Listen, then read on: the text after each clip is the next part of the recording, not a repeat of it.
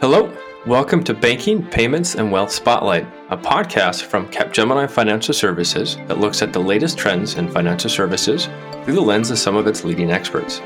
I'm Jeff Spevacek, and this episode is all about commercial off-the-shelf versus open source tooling from the viewpoint of testing experts, a battle royale.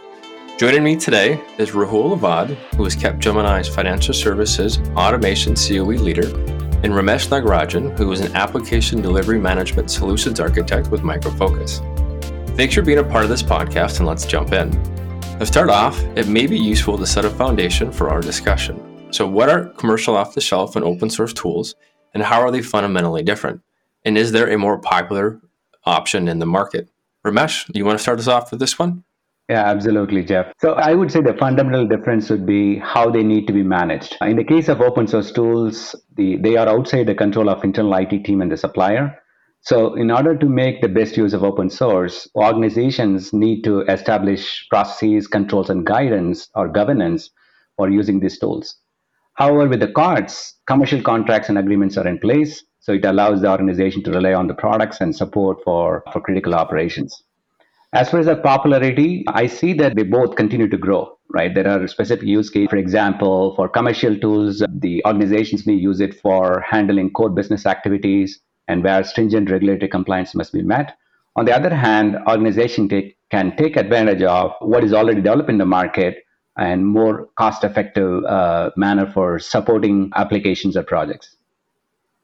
Thanks, Ramesh. Rahul, what are your thoughts? I think there are a few criteria for selection, right, of which tools, automation tools any organization wants to use, right? I think the first one is end-to-end support, right? Organizations require tools that support end-to-end life cycle, right, or testing life cycle. Require a tool that can handle their requirements, that can handle their test artifact management, that can handle their automation, execution, reporting, dashboarding, right? So end-to-end support is very critical in any tool selection. The second aspect of it is multi-technology platform support. Project teams require tools that support multiple technologies or platforms, right? We are talking about mobile, we are talking about web, we are talking about mainframe, desktop, cloud applications, right?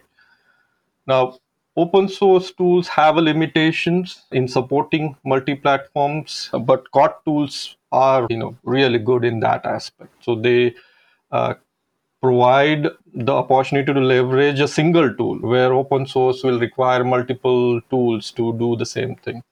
And the last criteria that I would think is DevOps integration, right? Execution nowadays need to happen both on scheduled as well as on demand or as needed basis, right? Integration with any CI/CD tool is very important. So functional automation absolutely needs to be integrated into DevOps lifecycle. So I think any tool that an organization can use and can satisfy these criteria are the ones that are going to be used in any enterprise. Awesome. Thanks for that, Rahul. So, Rahul, let's continue with you. Why are so many organizations choosing to incorporate open source tools, and what challenges does that present to the tooling ecosystem? Absolutely. I think very good question, right? And we face that question every now and then. I think the biggest decision maker is cost and resource availability, right? So basically, cost is a big factor. Availability of people with a particular skill set is also a big factor. Now, open source tools have no cost or less cost associated. So people can easily upskill, learn them easily. And there are a lot of learning resources available as well. Now, in related to COTS tools, right? I mean, you have to rely on the vendor platforms or basically their learning platforms, which are not very quickly accessible, right? But things are changing, but still, right? That's one of the reasons why we have more people available on open source. There is a strong push for next gen platforms, mobile, web, cloud, so which open source can easily accommodate. So that's another, point to note. Now, there are challenges, right, especially related to security. So COTS tool trump open source there, right? It's, if you have to test sensitive data or any sensitive applications, the COTS tools provide that high level of security there. Maintenance is a very big issue with open source, right? Where Kotlin tools will provide you, better maintenance and dedicated support, right? Open source tools, we know that they don't have dedicated support. You have to rely on communities or a team or a group of people to resolve your issues, do the enhancements to the tool. So I think that's where the selection happens, right? That's where, people go with open source tools because the next gen platforms and the cost and the availability of teams is the biggest factor there. Awesome. Thank you. And Ramesh, I sense you'll probably have an interesting point of view on this. What are your thoughts on that question? Yeah, I agree. I think the cost effective is the critical or main use case for open source solution. And it serves well for the organization for supporting or non-critical business functions. And it has a significant advantage over commercial products, right? So that's the reason why we see the trend of using more and more open source there. But coming to the challenges, we see that with many of our customers where there are multiple teams using different open source tools and they have their own way of adoption.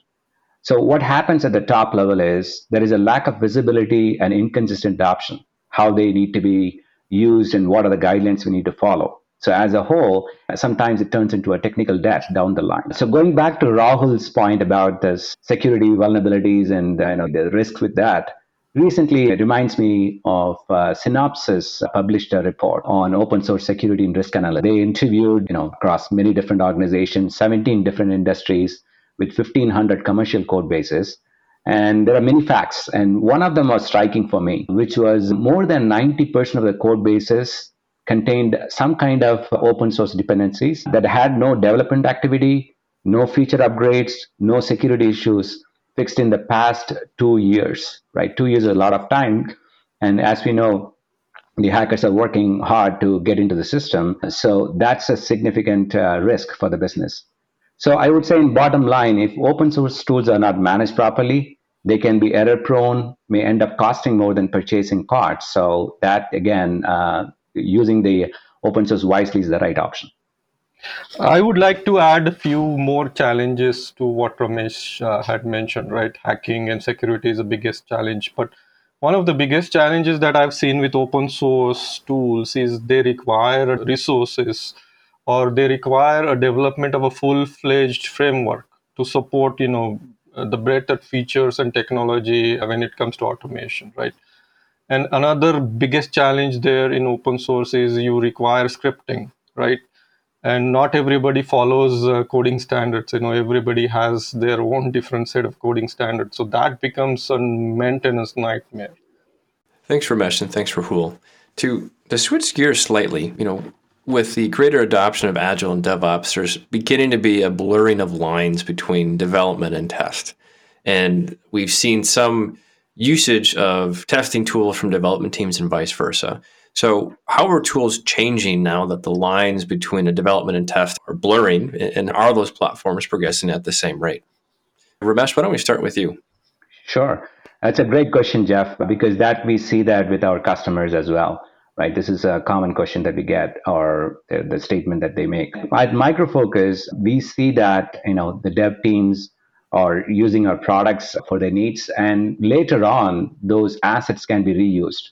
So let us look at some of the examples from a Micro Focus perspective.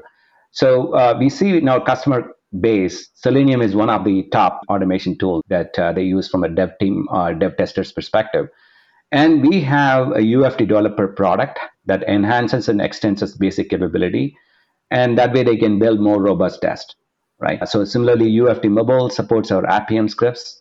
Coming to performance testing, we have enabled the developers or the dev testers to develop and execute performance tests right within their IDE.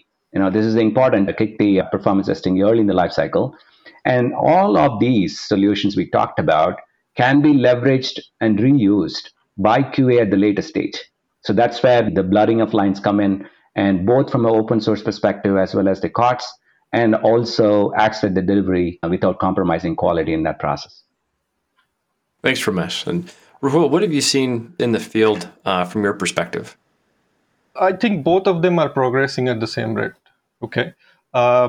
infrastructure changes are happening quite frequently, right? Cloud migration or software as a service, right? They are driving changes to tools, basically. What people are looking for is easy deployment, right? End-to-end testing, integration, performance aspect, security. These are the important focal points nowadays. Clients are pushing for faster speed to market, right? Testing time is getting condensed, right? Initially, we used to have 4-week sprint. Now it's gone down to 2 weeks. So, tools have to cope up. So in sprint automation is a must, right? So now tools are coming up with, right, scriptless, no code approach, which is facilitating the in sprint automation. Everybody has a common goal, right? Everybody wants to reduce cycle time, deploy, high quality code out there in production, not have any crashes or any performance issues, right? Tooling is an important aspect. Most likely people are going to need ready-made images so that they can quickly deploy and revoke on as needed basis, including the licensing structure, right? So just like AWS or Azure, right? On demand infrastructure, I think that's where everybody is going. And if you see the infrastructure, both COTS and open source are going hand in hand there. Thanks, Rahul. I mean, I guess in listening to what you and Ramesh have said, it sounds like we're beginning to paint the picture that most organizations have a fairly multi-platform setup, meaning there's a combination of open source tools as well as commercial off-the-shelf tools, sometimes even leveraging a diverse set of tools within the same program or project. So do you think there'll be a push to have open integrations between platforms, say open source and commercial off-the-shelf? Ramesh, what is Micro Focus doing? I think it is mandatory to have this integration. As we talked about, since both are growing hand in hand, so we need to have a system to support that. Now, Micro Focus strongly believes in embracing the open source ecosystem, right? The important point is we want to make or enable our customers to leverage our commercial tools in partnership with any technology, whether it is a other third-party tool or maybe open source tools. So we see that it is an important because if the tools do not talk with each other, it will be quite challenging for any organization to understand what's going on across the disparate system. For example, in our ALM Octane, we support integration with many open source tools and commercial products as well. So just to give you an example, Octane can integrate with Git-based SCN tools, CS servers, JUnit and unit-based testing frameworks, code coverage solutions, and so on. All this will help to have an end-to-end visibility. From an organization or the management perspective, what they would like to see is, I want to go to a single repository or to get the single version of truth to make the decisions much faster. So it is important, and we embrace that in a heterogeneous ecosystem. Thanks, Ramesh. And Rahul, what are you seeing on the ground, and what are our teams doing to kind of adapt to that? I think open integrations are already happening, right? And they have been happening, for quite a while now. They're already happening in use, right? If you see tools like UFT or UFT Developer, right? Octane, like Ramesh mentioned, right? They can work with open source tools as well. If you see UFT Developer, it can work with Selenium. You can write scripts in Selenium in UFT Developer, execute them. You can use different IDEs, right? Jenkins, right? CD, you can integrate all the COTS tool pretty much into Jenkins, which is an open source base. Git for source control, So it's already happening. It's already in use. And like you said earlier, Jeff, right? All the enterprises, all the organizations are already embracing open source tools as well as COTS tools together. They are going hand in hand route, right? So with the kind of applications that are used in an enterprise, integration of this tool platform is a must. It is bound to happen, right? It is going to drive the automation and testing into the new areas, right? You will see a lot of automation, you will see a lot of integration happening in the SIT area or integration area, regression areas, functional areas, and even in UAT area. I think it's already happening now. Thanks, Rahul. So where do we think tools are going from here? And is there really a better or a best option when organizations are trying to decide between commercial off the shelf and open source? Ramesh, what are your thoughts on that? Yeah. So as Rahul mentioned, so we know that reducing the cycle time is the key, right? And then how do we do that without compromising quality? So that's where it comes into, right? If I think about it, artificial intelligence and machine learning, we already embraced with our UFT1 solution. Then change impact testing is another area where we want to focus on how do we optimize the number of test cases based on the changes, browser-based clients to minimize the setup and maintenance of it, and another one would be flexibility in deployment and licensing because the customers are looking forward to increase or decrease their licenses footprint based on their normal and peak loads. So those are the areas I think the focus will be. And Rahul, where do you think software tools are going to go, and is there a better option?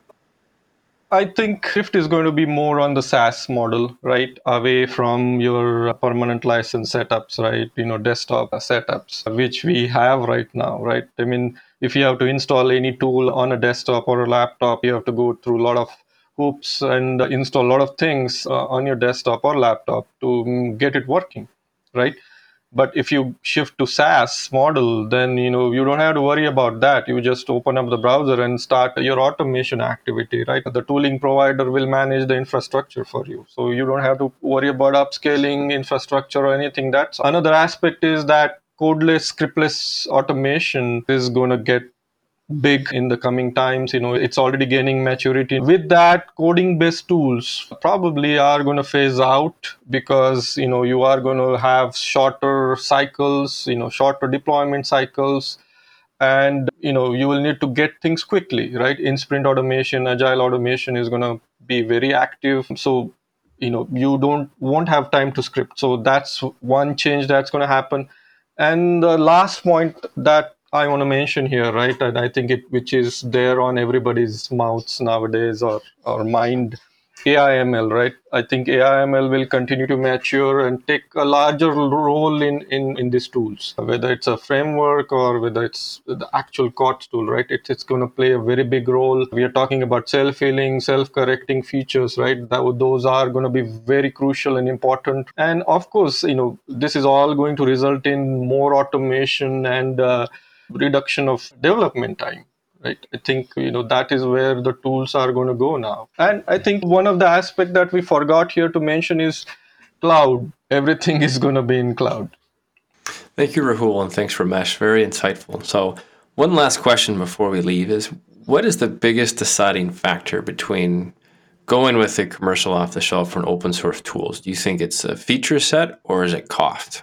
Ramesh? Yeah, I would say both are important, right? It depends on the use case. I would say COTS is the best choice to handle core business activities and where stringent regulatory compliance must be met. And in that case, COTS stands out both in the feature set as well as the total cost of ownership over time. But if I take open source, it's ideal to manage supporting business operations in a cost effective and reliable manner. Now, as we all discussed throughout this podcast, that any organization can have both of these solutions. So, how do we blend this properly in order to reduce the total cost of ownership at the same time without compromising much with the feature set? So, I would suggest two important points here. Number one, we need to bring visibility, control, and governance for open source products. That way, the risk is reduced. You talked about the open source tools risky, so that way the risk is reduced. Secondly, from a COTS perspective, COTS solutions should embrace the heterogeneous ecosystem. They should not have a proprietary, use only with our tools. It should embrace open source as well as the other tools in the market. This way, the customer can integrate and aggregate data ingested and generated across the ecosystem. So obviously, with that blend of both of these solutions, customers can benefit of having a rich feature set, but without much cost in them. So that way they can make better decisions and deliver value to their business much faster. Thanks, Ramesh. So it sounds like you're more or less proposing a fit or a fit for use type of setup where it would be potentially a multi platform integration. And Rahul, do you agree with that? Yeah, I agree. I think the deciding factors depend on the use of these tools and the type of application it is being used on. Cost and resource availability features are, of course, important criteria, right, of selection of a tool. But nowadays, I think automation coverage is the biggest deciding factor, right? If I'm using a tool, is it going to give me a higher automation coverage? And that's where people are going, because applications are very varied in an organization. Nowadays, we're talking about hyper automation as well, right? So we need to make sure that all the processes, whether it's an IT process, whether it's a business process, whether it's a development process or a testing process, right? Are the tools covering that? Right. And like Ramesh mentioned, security aspect of it. If you have a business critical application which requires a high level of security, then the COTS tools are way to go. Open source tools, if you are using it internally within the intranet, not having a lot of exposure to the internet, I think they're good to use. The risk is minimized. The risk is also associated with open source, because you don't know who is developing the code and what level of expertise and experience they have. So the risk depends on that as well. Right? So I think these are all the biggest deciding factors on what tools are used. And one important aspect, right, the maturity of the user of these tools also matters in the selection of the tools. If you see less experienced people, they are going to go the easy route. If you see more experienced people, architects, they're going to look at how much coverage they're going to get, what is it going to automate. And accordingly, they're going to select the tool, right? They are going to align the tool selection to the roadmap as well. And so I think all these factors are deciding factors. Thanks, Rahul. And Ramesh and Rahul, thank you for joining us today. Very insightful, very good insights on where the industry is at today. To our listeners, if you found this podcast interesting, please subscribe to Capgemini's Banking, Payments, and Wealth Spotlight podcast on Spotify, Apple Podcasts, or however you get your podcasts. For more Capgemini Financial Services podcasts, please also subscribe to our Insurance Insights podcast. We'll be back soon with another interesting topic, but in the meantime, please connect with us on LinkedIn and Twitter, and visit capgemini.com to download the most recent version of the World Quality Report. To learn more about Micro Focus, please visit microfocus.com. We encourage you to join the discussion by letting us know if there are other topics you'd like us to cover.